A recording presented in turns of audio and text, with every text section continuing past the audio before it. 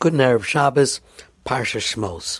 One of the most fascinating midrashim that I've ever heard and seen is one that contrasts Yosef HaTzadik and Moshe Rabbeinu.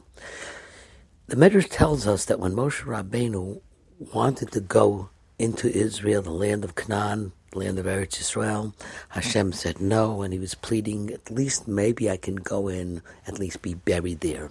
And the Gemara, the Medrash tells us that Hashem replied, you're not like Yosef.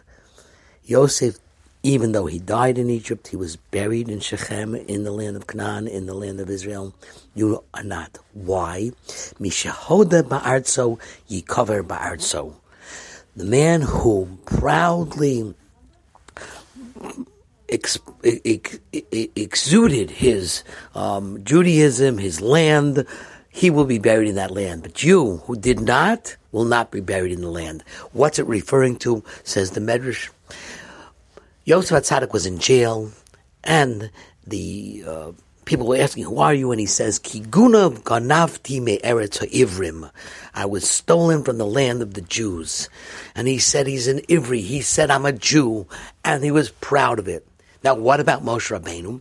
The Medrash says something fascinating. When Moshe Rabbeinu saved the Midianite daughters of Yisro from the Midianite shepherds, and he comes there, he's dressed as an Egyptian, and they come back home, and they say, the father asks, why are you home today so early? And they said, Ish Mitzri hitzilanu miyada harayim. An Egyptian man saved us from the shepherds.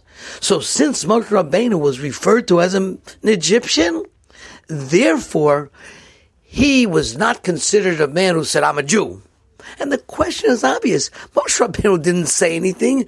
He didn't even know that the girl said that he's an Egyptian. For that, Hashem should say, you did not go ahead and boast or declare that you're a Jew, and therefore you can't be buried.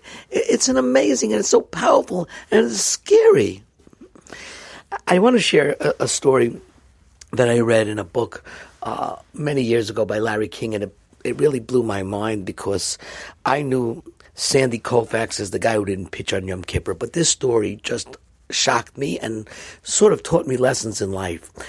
Larry King writes that when he interviewed Koufax before what I think was that World Series, or maybe one and a subsequent one, during a break of a taping of the show, Koufax asked him, Larry, when are they playing this?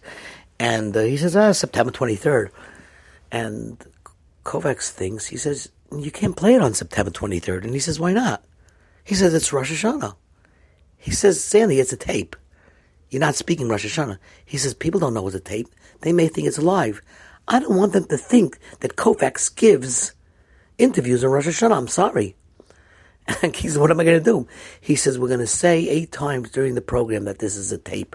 Everybody who listens to it will know that Koufax does not give interviews on Rosh Hashanah. And I say to myself, my goodness, I walk into a McDonald's even at a rest stop where I don't think there's a problem. Will a person think I'm buying a cheeseburger, chas v'shalom?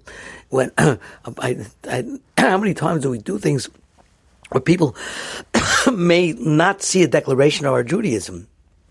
Moshe Rabbeinu was punished because they said about him that he's an Egyptian, and he didn't at the well say, by the way, I know I'm dressed like an Egyptian, but I'm a Jew. Just a fascinating lesson from Moshe Rabbeinu, the man who's going to represent Judaism for eternity. That the Medrash says, but because he didn't exude and declare his Yiddishkeit and his Jewish essence, and people mistook him for an Egyptian, he didn't have the right to be buried in Eretz Yisrael. What a powerful statement it is for all of us in how proud and how much overt presentation of our commitment must be seen by the world. Have a good Shabbos.